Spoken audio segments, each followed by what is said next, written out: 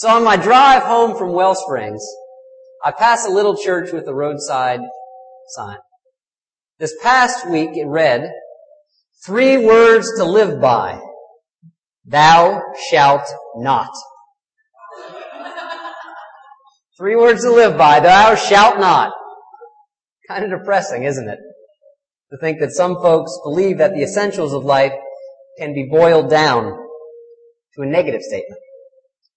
I think it also illustrates that there are really 2 different kinds of religious faith and spirituality.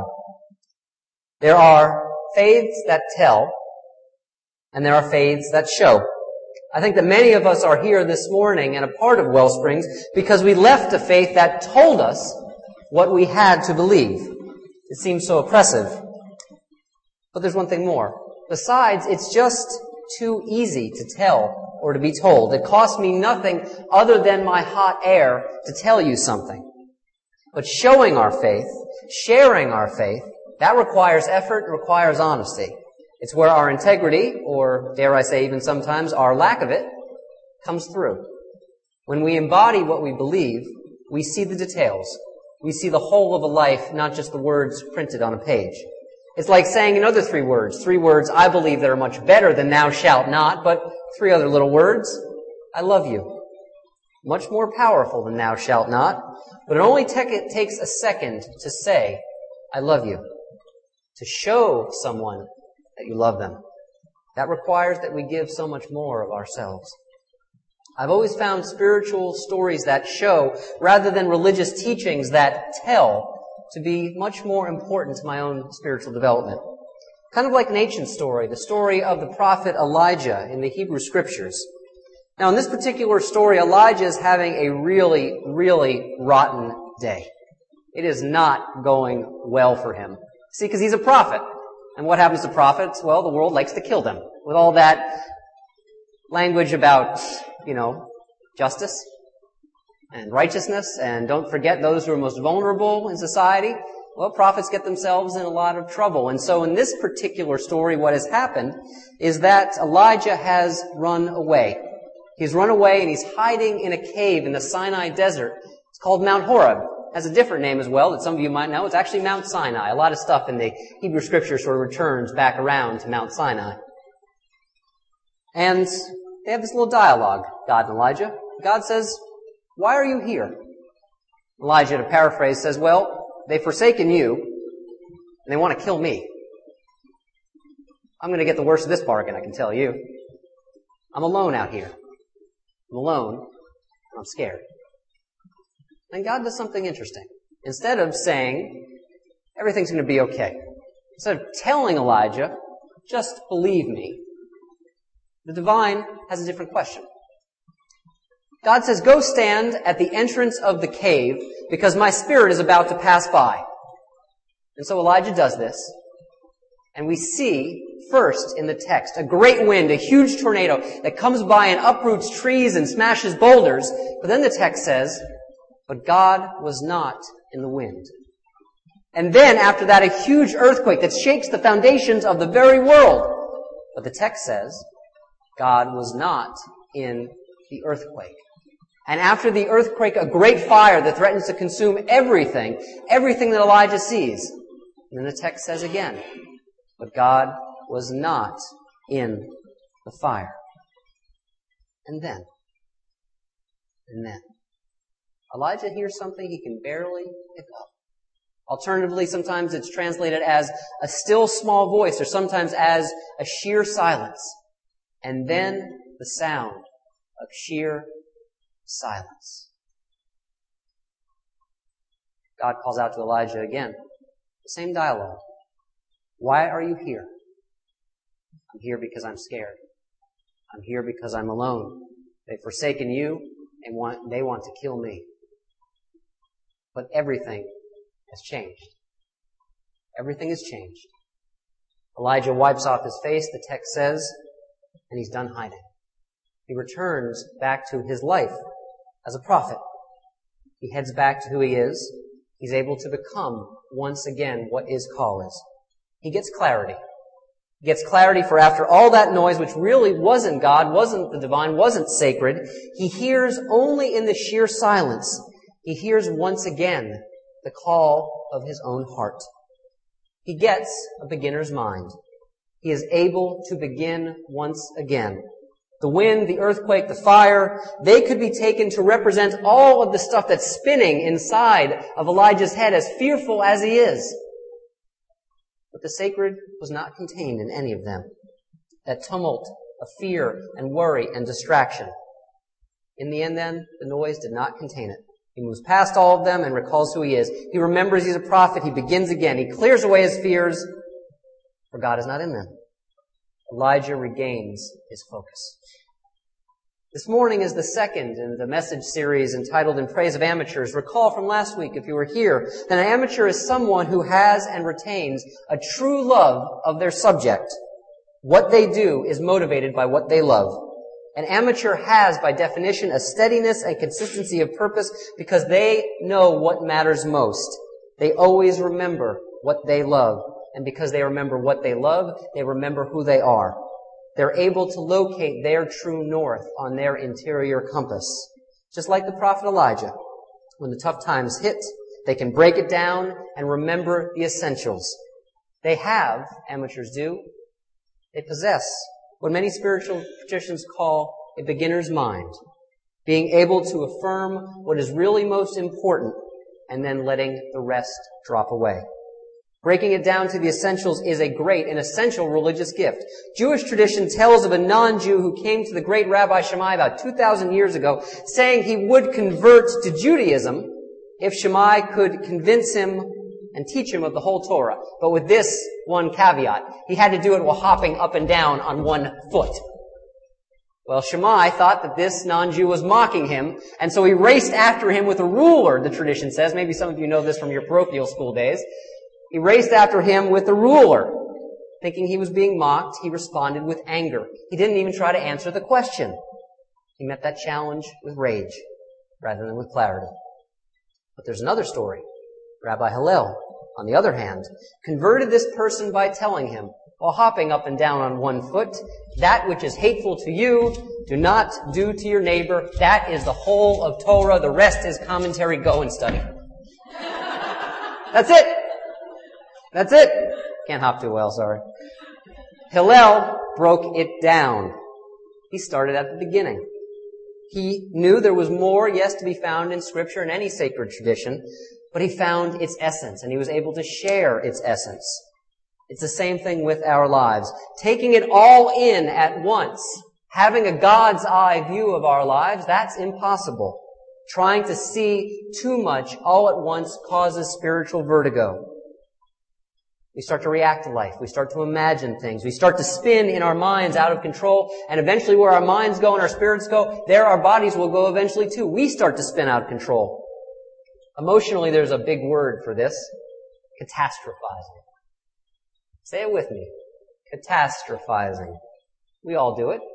I imagine you do too. You know, maybe you just get a little bit of bad news. Someone you care about or upon whom you depend tells you, we need to talk. And you hear it as, we need to talk. Maybe all they want to talk to you about is the shopping list or where you left your car keys. But in the back of your mind, it starts, what's wrong? What have I done? Oh my God, the relationship must be over. I must be getting fired. Or maybe the doctor says one day, we found some irregularities. We'd like to bring you back for more tests. And in the next moment in your mind, you are planning your own funeral. Catastrophizing. We're like our friend from this morning's drama. $2,000, how will we ever pay that? Maybe in your case it's $500 or $200 or $15,000. Whatever it is, the amount doesn't matter. It's how we receive it. How will we ever pay that? We panic. We spin away from the uncertainty of our present towards some awful future. But that awful future doesn't even exist yet. It may never exist, but there we are, existing in a fantasy more certainly than we are actually living in our own lives. We go from 0 to anxious in under 30 seconds. We're a high-performing worry machine. We could solve our energy crisis with the amount that we worry sometimes. The most consistent difficulty that I have seen in my years of offering pastoral counseling and understanding my own spiritual path the most consistent difficulty I have seen, it's rarely the initial problem or the initial sorrow itself. The most damage we cause ourselves is from our complicating and complex reactions that we have to our initial problems. The way that we can absolutely refuse to take first things first. This can add misery to heartache and make us think that just because our train and our travel seems to be heading off the tracks just for a little bit, that somewhere up around the bend, we are all the way off the tracks. FDR was right. FDR was absolutely right. Fear of fear itself is our greatest enemy. But maybe alternatively, it's something good that we anticipate happening to us. We think we're going to get a promotion, or a friend or a loved one is coming to visit. And we project forth how happy we will be. So I'm kind of like waiting for that pot to boil, and we sit there and we wait, and we say, oh, when it boils, it's going to be so good. I'll be able to cook my food, and when that person arrives, I'm going to be so happy. And then we get there to that day.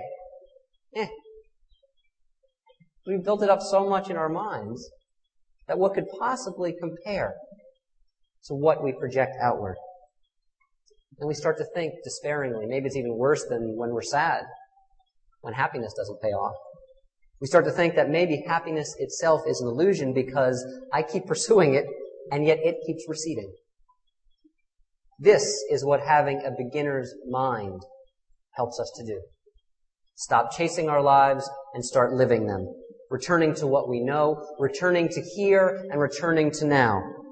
Having a beginner's mind is remembering what we have to remember and remembering what we must forget. Remembering what we need to remember. Your spirits, your friends, your community, all the essential stuff when you break it down, the kind of stuff that when you do make, and I hope you do this from time to time, make a gratitude list, that's the stuff on it. All the rest is just commentary. And sometimes it's just noise. Remembering what we need to forget and remembering what we need to remember. It's like a simple meditation I learned years ago that I always practice when I feel myself mentally and spiritually spinning off. Breathe in. What am I? Breathe out. I don't know. Breathe in. What am I? Breathe out. I don't know. 3 other great little words to live by, not like thou shalt not, but perhaps as a good companion to I love you. Oh my God, what will the test reveal? I don't know. What do they want to tell me? Am I fired? Am I dumped? I don't know. Try it with me now. Breathe in. What am I? Breathe out. Don't know. Breathe in. What am I?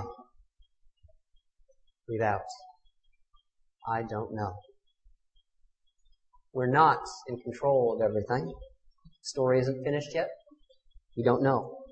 We clear out the junk, all that stuff that clutters our lives, clutters our mind, clutters our spirits that we can't know yet, and we make room by doing this for what is actually there. We face what is in front of us. Just like the writer Anne Lamott talked about in her great book on instructions on writing and life.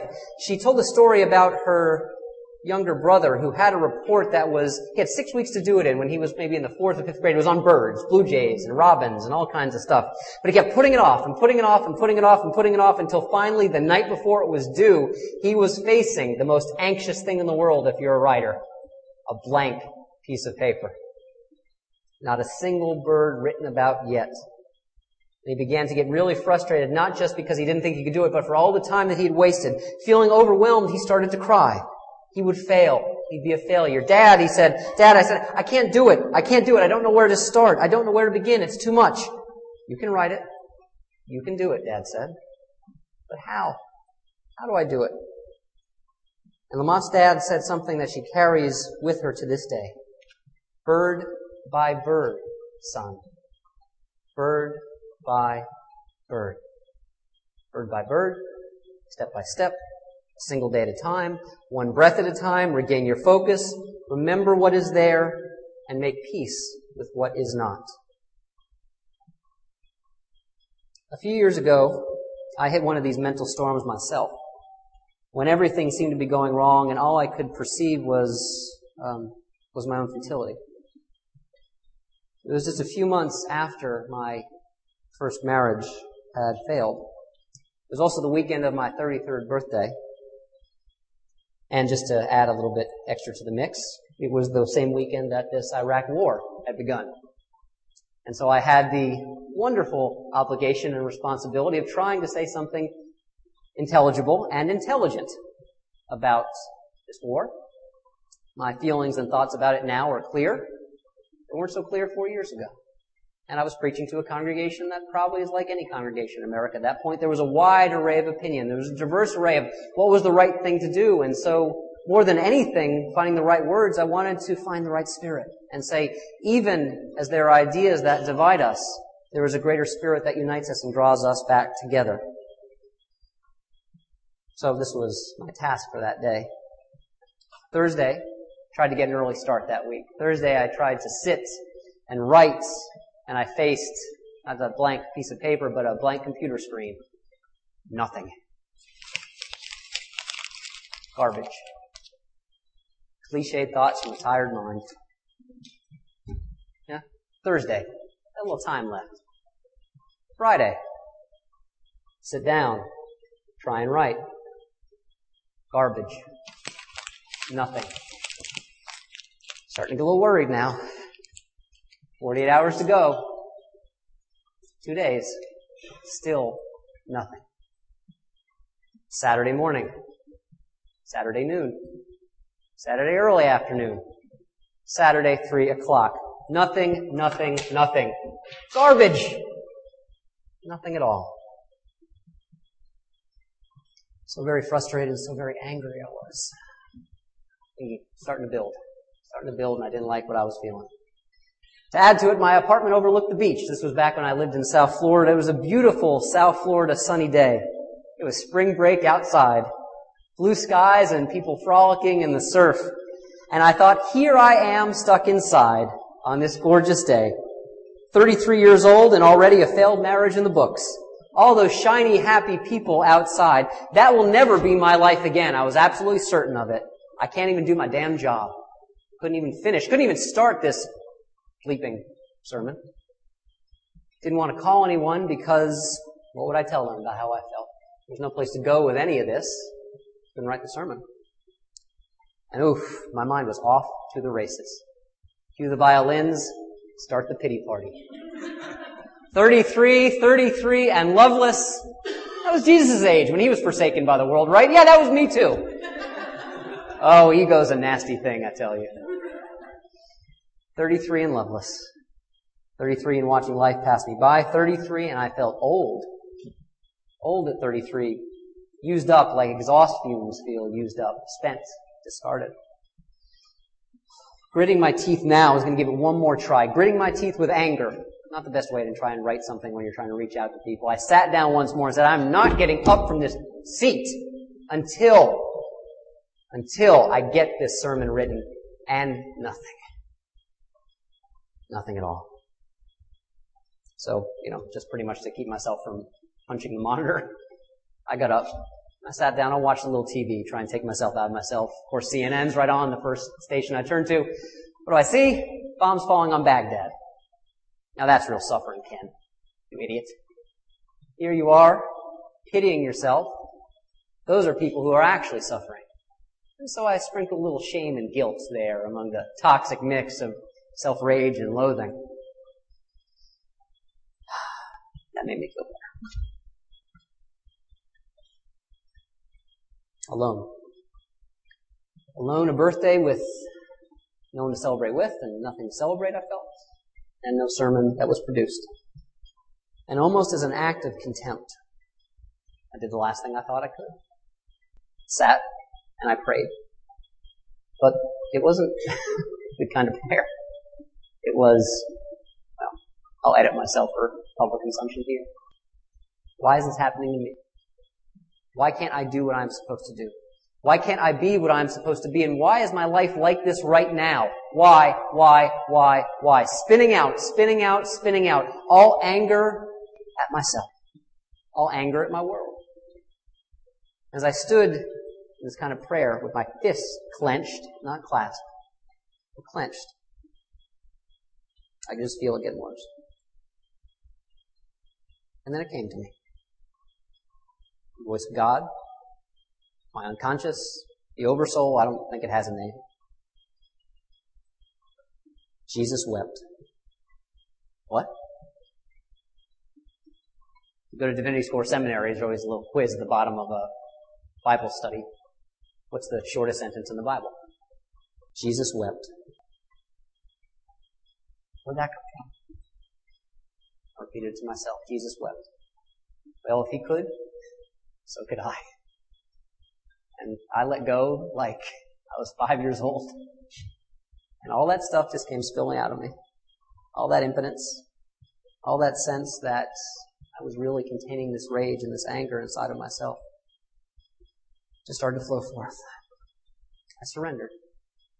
And as the tears started to flow, and what I could hear in my own mind was, I remember Rosie Greer, It's All Right to Cry, remember the minister and football player, remember Free to Be You and Me? Maybe you heard it when you were a kid, maybe you played it for your kids. That's what was going through my mind. Well, it's all right to cry. I'm doing it anyway, so I might as well make some peace with it. And as those tears came down my face, I started to face for the first time what was there. No more anger, no more sense of saying, 5 years from now, this will be your life again. This is all you're ever going to have. These four walls and a blank computer screen and no one to share your life with and no one particularly you want to share your life with. All of that projection started to go away. And what was left was just fear, sorrow, and sadness. That's what was there all along. And that's what I needed to face. At the end, I was empty. I was ready to begin. I felt cleansed. Dried my eyes. I washed my face. Went back to my computer. And I sat down. And I wrote until I was finished. An answered prayer. The only answered prayer I needed. I could begin again. Not just with a beginner's mind, but with a beginner's heart. Kierkegaard wrote that in love, we all start from the beginning. Not in perfection do we start from the beginning. Not in hope do we start from the beginning. Not in faith even do we start from the beginning. In love for our lives, for the opportunity to breathe and to be. In love, we start from the beginning. As an amateur, we get to start from the beginning. It's like this old poem of the Inuit people. I think over again all my small adventures, my fears, those small ones that seemed so big, for all the vital things that I had to get and all the vital things that I had to reach. And yet there is only one great thing. The only thing. To live to see the great day that dawns and the light that fills the world. Each day, each moment, there is time to begin again. To begin again in love, to see for the first time, seeing it again for the first time, to greet it for the first time, the light that fills the world. So remember what you need to remember, and remember what you need to forget. Know what you need to know, and know what you can't know. Begin again. Amen. May you live in blessing.